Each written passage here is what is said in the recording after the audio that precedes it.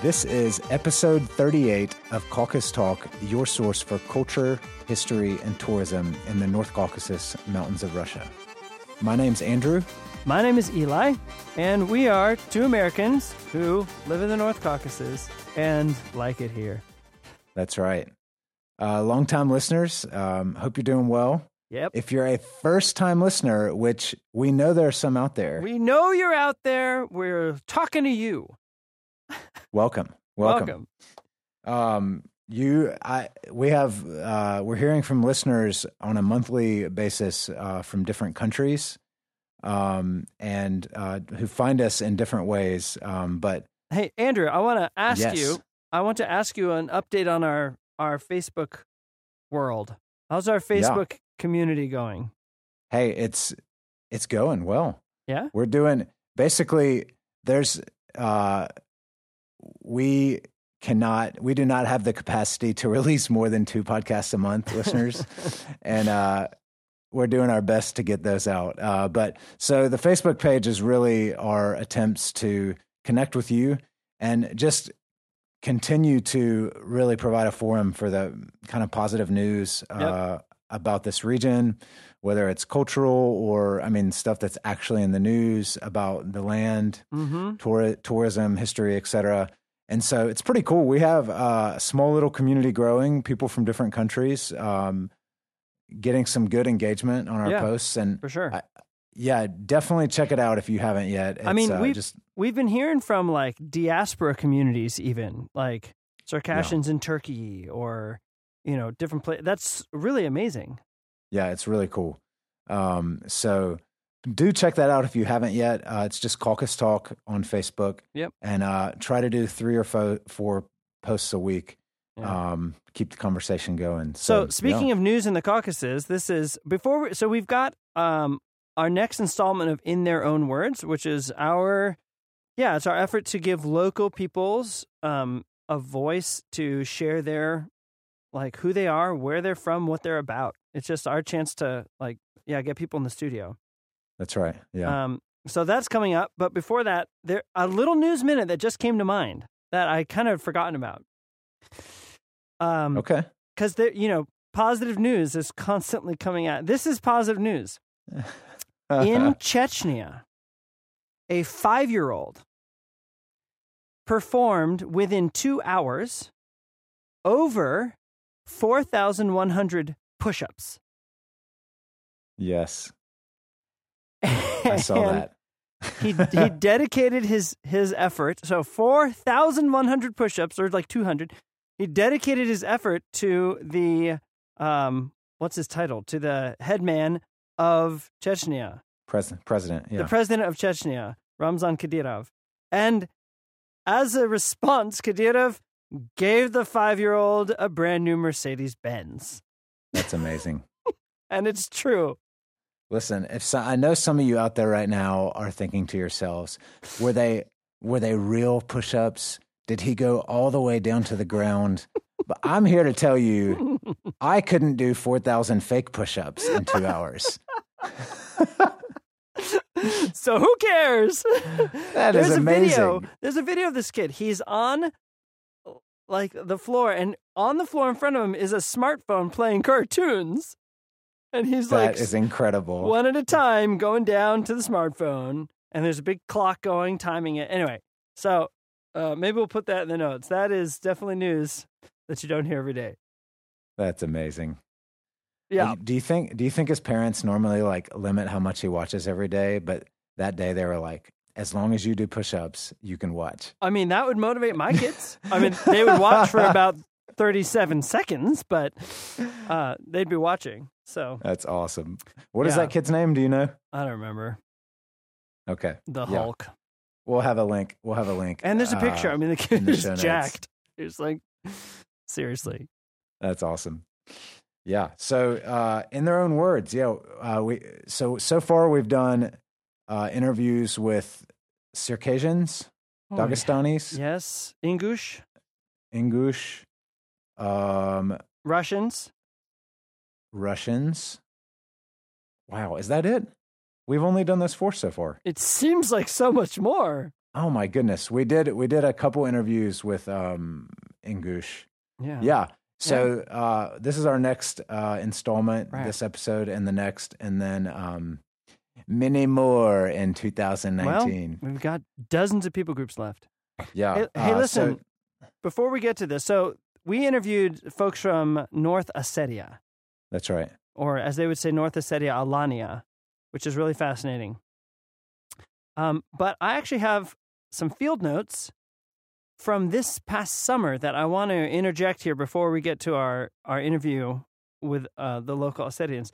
I mentioned this summer. I don't know if you remember, but I was in Asheville, North Carolina. And do you remember what the connection, why I went there to record? Sister City, baby. Sister City with Vladikavkaz. Kavkaz. I was actually just speaking with some Ashevilleans, and they knew that. They're like, oh yeah, we're Sister City. Like they knew that. That is awesome. Yeah. You would Ashevilleans know that. Yeah, they would.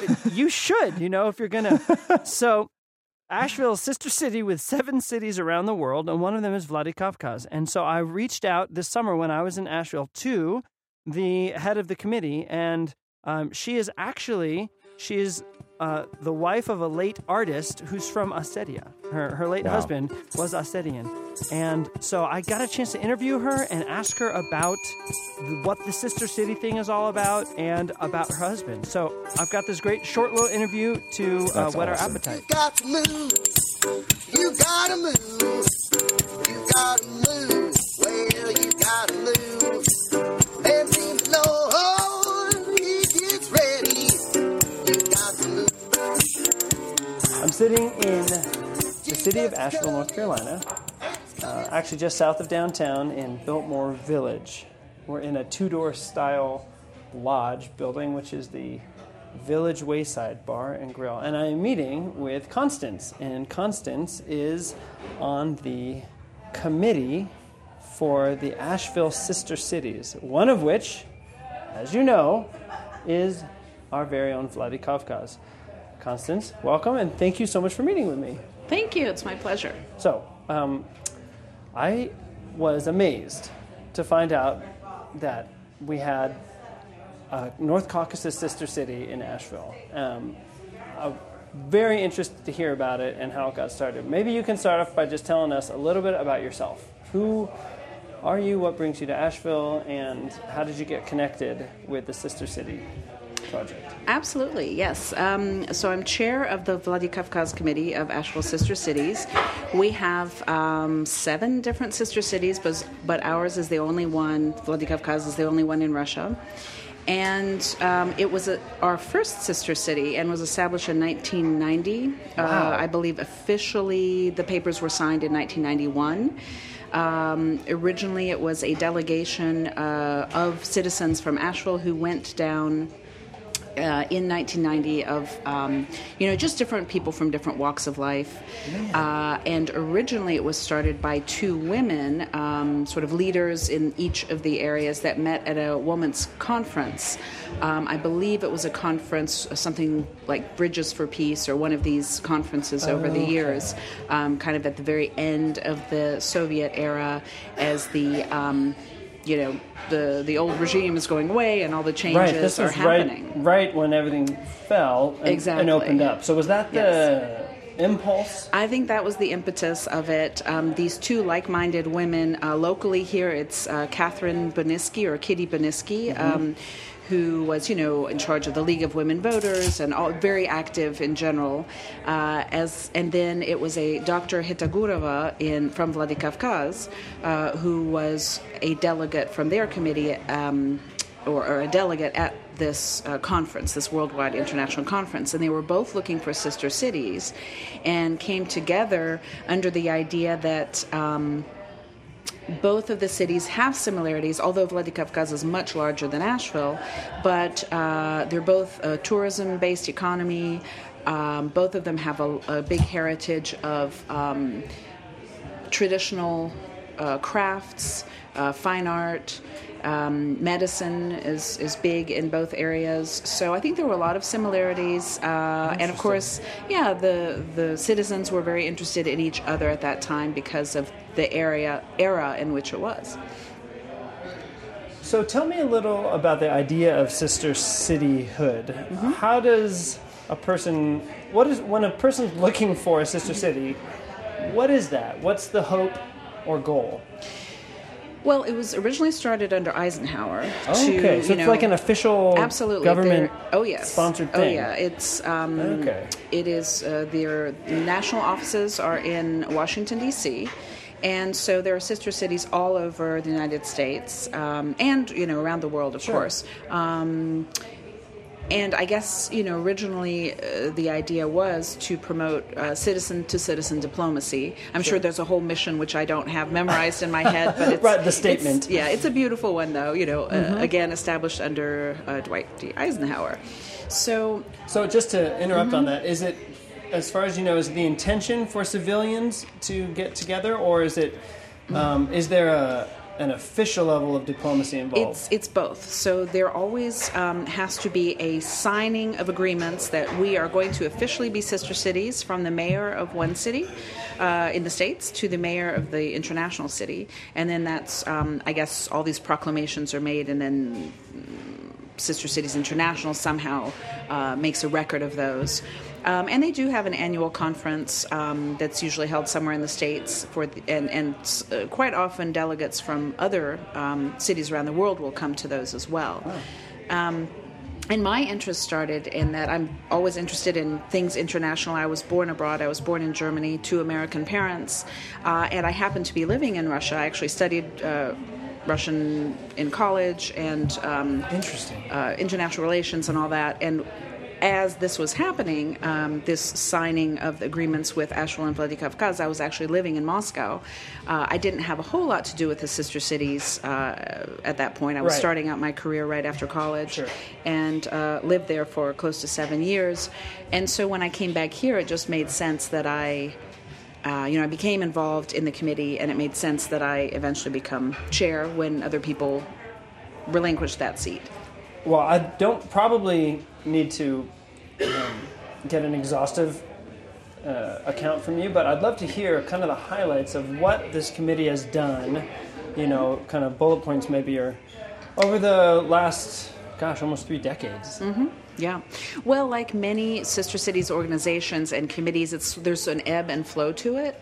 So sometimes the committees are very, very active. Lots of things are happening, and sometimes things wane. It's a slowing down of since it's all citizen based. There's no job that anyone has through the city or anything like that. So it's all really just local citizens who are interested. So, of course, in the early 90s, when you had that big change of basically a recreation of a whole new country, and new system, there was a lot of interest, and of course there were so much outreach from Vladikavkaz and that whole area of people wanting to come here and learn and just spread their wings and travel. Since I've been tell me about the chair, you've been involved in, or maybe. So we were very active in the mid 2000s, bringing in. Actually, I'd have to back up a bit. There was in 2004 the Beslan School Terrorist Act, I guess you'd call it. Yes. We were the collection point in the United States for people who wanted to send, all these different sister cities around the country wanted to send, schools wanted to send cards to the children, and people wanted to send donations and things like this. And so we did gather and made a trip. It was a small trip of a very tiny delegation, but we did work with individual families who, we went a year later, in 2005, brought all these wonderful, drawings and cards and all sorts of things, and toys and whatever people wanted to gift. Right. But as far as we worked with people there and on the ground and found families who needed ongoing treatment or ongoing surgeries. Okay. And so that's who we worked with and donated individually to the families. So that's something really cool. You as a committee, you set up something that is goodwill in nature, kind of broad in scope, and then you're available in a situation like that, a horrible situation, to be able to, a line already exists. Because I think probably in a lot of situations like that, a lot of the world is looking for a way to contribute.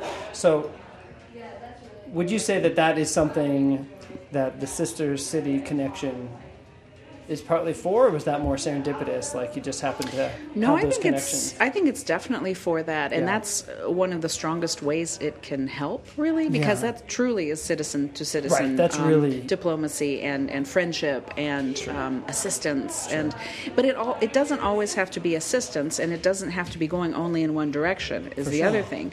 So since that time, we were able to obtain some grants and brought in 2 delegations to come here, and we decided. There were different categories that we could invite under the grant disciplines, and so we decided teaching, education, secondary schools, because quite often you'll get business people that can travel and get these grants, or medical folks and scientists and on, but the teachers, and specifically in the arts, we thought that was very important. So we invited professors and secondary school teachers specializing in the arts. And so in, I believe it was 2005, 2006, we had 2 delegations that came. They were from different disciplines. And we had, I think, delegations of 6 and 4 people, plus, an interpreter. And set up big programs for them here to go and meet with counterparts and other, all sorts of things, learning how to do arts management and all different kinds of things. So there was a learning for them to take back home, but we also learn from them because there's a huge, arts, fine art and craft culture in Vladikavkaz in North Ossetia. So we learned a lot as well from them. What were some of the art specifically? Like what kinds of crafts do they do? Well, I think just the regular, the applied arts, so прикладное искусство would call it, the applied arts that has, centuries of traditions, like the kinjal or the sword or scabbard, I guess, and the sheath, which is done usually carved with the niello. Or gravura, right? The engraving. I think that was a big thing. Of course, I'm wearing some of the jewelry right now, and which is, of course, probably an easier way to distribute that art rather than swords and scabbards. And so I'm looking at these 2 bracelets just to chime in. Are they actually silver? They're silver colored, sterling silver, and they've got kind of a repeating leaf pattern that's really beautiful and intricate, and it looks like it's etched, and the etching is dark, kind of in relief against the silver on the surface. And then the other one is a bit more swirly, kind of more of a vine or, floral. Really beautiful, a little asymmetrical, and very striking. And you'll find this kind of jewelry on a lot of the women all over the world, but certainly in the Caucasus, I would say, because it is a real tradition there. On your website, I saw that we just missed some event you did about art in public, or public art is what it was in Vladikavkaz earlier this summer. Yeah, we, even if we don't have active projects going on between the cities, we still try to remind Asheville, that we do have this sister city in Vladikavkaz, and so we will do different events here for all interested parties. And we had it's actually a series of talks that we're doing for each of our sister cities, and so I chose to do mine on public art, because Asheville has a big public art program here. And Vladikavkaz, it's amazing. It's mostly sculptures there, but they are incredible, from, very monumental style pieces from the World War, World War II, to more modern ones that are about their literary figures, just a huge variety. And so I think everyone was pretty bowled over when I showed them what a public art plan Vladikavkaz has.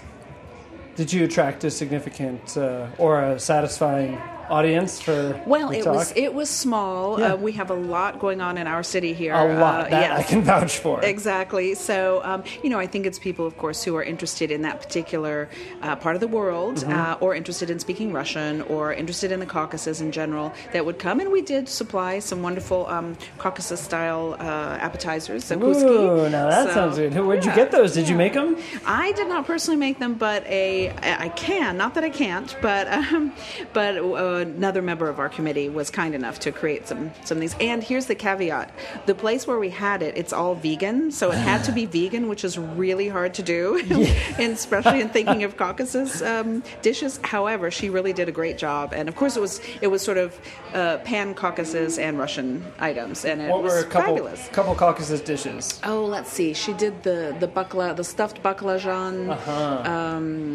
the eggplants. Yep.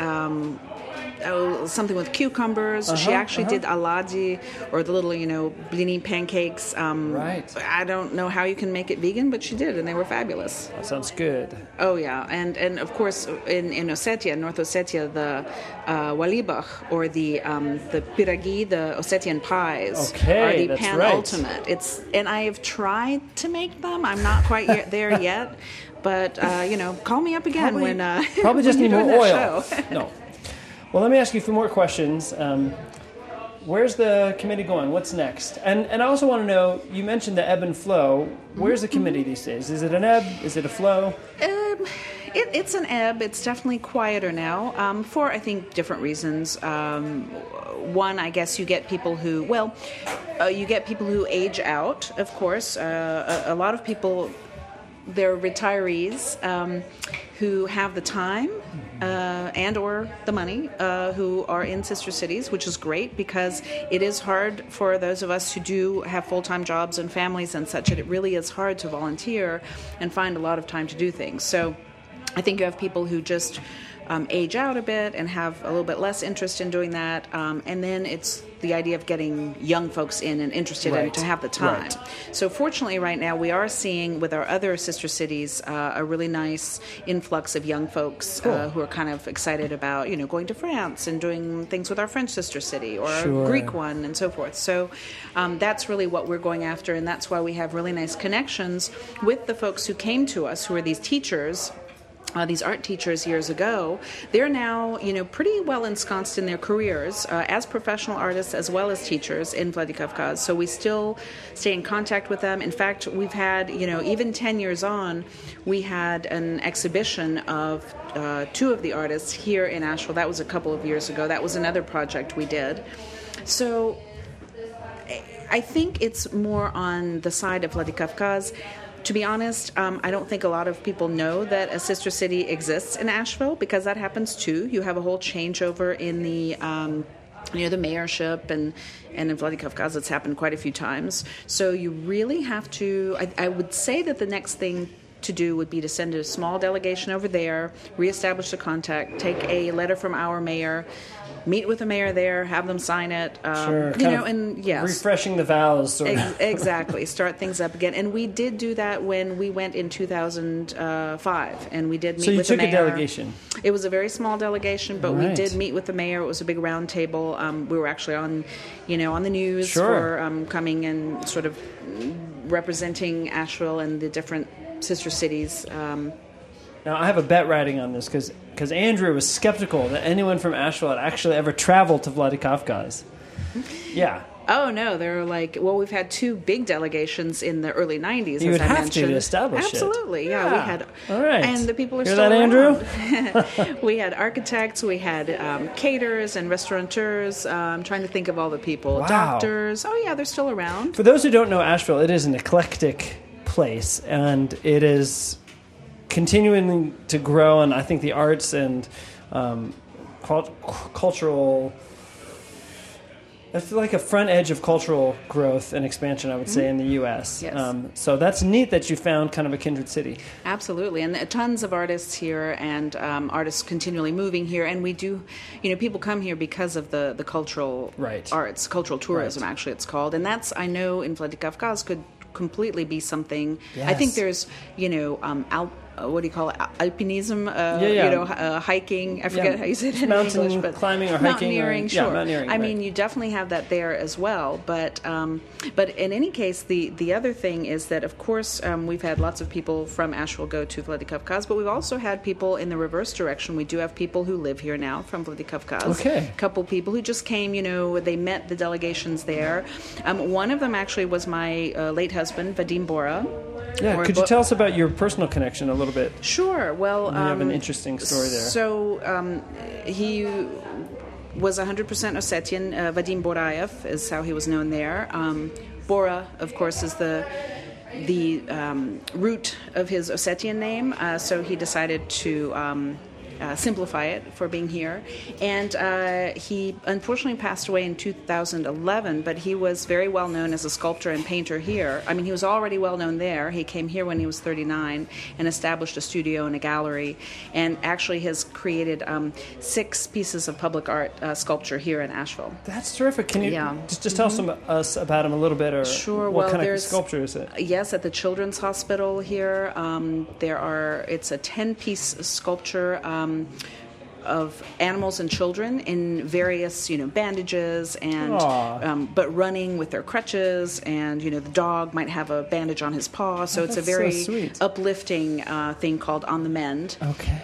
And he's done a Veterans Memorial sculpture at the VA Medical Center here, and the most recent one was Cornelia Vanderbilt, the daughter of George Vanderbilt of the Biltmore estate here, Sure. and her dog Cedric. So that's in a very public area on the estate there. All right. And he was commissioned by the family to do that. So that's a very strong personal connection with North Ossetia. It is, yes. And we met here, though. We did not meet in Russia. Okay. Everyone thinks we met there, Right, but we 'cause- met here over the years. So That's pretty fascinating. And you still have family there. I do, yes. His son and his wife, who's American, live there, and their son, and of course friends. We have friends there, so I'm hoping to do a trip back myself sometime soon. Not sure when that will be. Do you plan to continue on the committee? I do. Like I say, it's a small committee. Sometimes I feel like it's just me working by myself. You hear that, committee members? Pick up the slack. No, I don't know. But yeah, so I think so, because of course I have this personal connection with Vladikavkaz, and yes, I would like to continue. And it's an amazing part of the world. It is amazing. I would just say, as a third party, for those listening who may be connected to the Sister City Committee, it is a worthwhile visit. Aside from a stunning city and incredibly historical, rich historical context, the view is jaw-dropping. I mean, we got mountains here, but they got mountains. So I just encourage, anyone to make the trip. Well, Constance, we always end our interviews by asking our interviewees if you could just share with the world one thing about the North Caucasus. What would you say? Ooh, well, let's see. Good word. I think shedrost, which is generosity. Yes. Right? Yes. Yeah, I think generosity and the welcoming spirit is amazing. And I would hope that we would hear, I hope that people who come to visit from there take back that kind of generosity and welcoming spirit as well, because it's really unparalleled. Thank you so much for your time. This has been great. Thank you. It's been a pleasure. So what's really cool about that, Andrew, I mean, first of all, big thank you to Constance for your time, and I hope that you hear this and you send it to all your Ossetian friends. May it was this a real be delight. the continuance and new beginning of an ever forth blooming relationship between That Asheville, North sentence Carolina, was and just Vladikavkaz. amazing. The continuance of ever forth blooming. So that is what we're after, yes. But it's a small world, and there's so many connections, So, and I think, Andrew, you made a connection at the same time that I made this connection. This is crazy. So we actually recorded this interview in April, and I'm honestly, like, at that point, like, Eli and I did not know hardly anything about. You're talking about North the interview Ossetia. we're about to play, which is with local Ossetians. That's right. Yeah. So we were like literally everything. We were blank slates, learning new things, and since then, I've actually through my tourism company have been to Vladikavkaz for several days, and we've had several tourists go through the region. So I've been learning a lot more. Yeah. And we were down there in October. My wife and kids and I were. And we were out on a Saturday night, like we went to this like kids attraction deal in downtown, and meet this random guy who we're like buying the like entrance tickets from. And when he finds out we're from America, he's like, "Oh yeah, do you know this American lady here in Vladikavkaz? She's married to an Ossetian guy." Right. So Andrew tells me this, and it turns out this is the son of Constance's late husband and his wife. Wow. And we actually haven't made the connection yet, No. personally, have we? No, like This yeah, that our haven't actually turnaround met time her with yet. these things. Yeah. But like, it's such a small world here in the North Caucasus. And so we found that out within like weeks of like you heard that right around when I did this interview. I mean, it's pretty weird. yeah, Pretty cool. yeah. All right. Yeah, so that was a good intro. The field notes, great job on that, Eli. And yeah, North Ossetia is right, basically smack dab in the middle of the North Caucasus. It's right north of the country, Georgia. And it's really unique and different from the other regions. Yeah, from everything else for sure. Oh, a note on this. We had a glitch. Like it's very strange, but the mic that our guests were on cut out for a couple minutes in the middle of recording. Yeah. And so there's going to be, we want to keep as much of their content in as we can, because in order to make it sound really smooth, they'd have to cut out a chunk of what they said.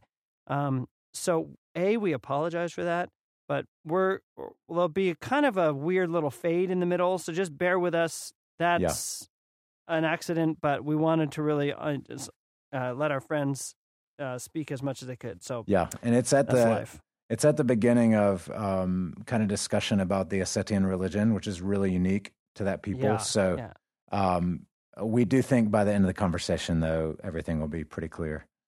So, Yeah, agreed. Yeah. Sorry about that. All right. Without further ado, let's hear from the Ossetians in their own words.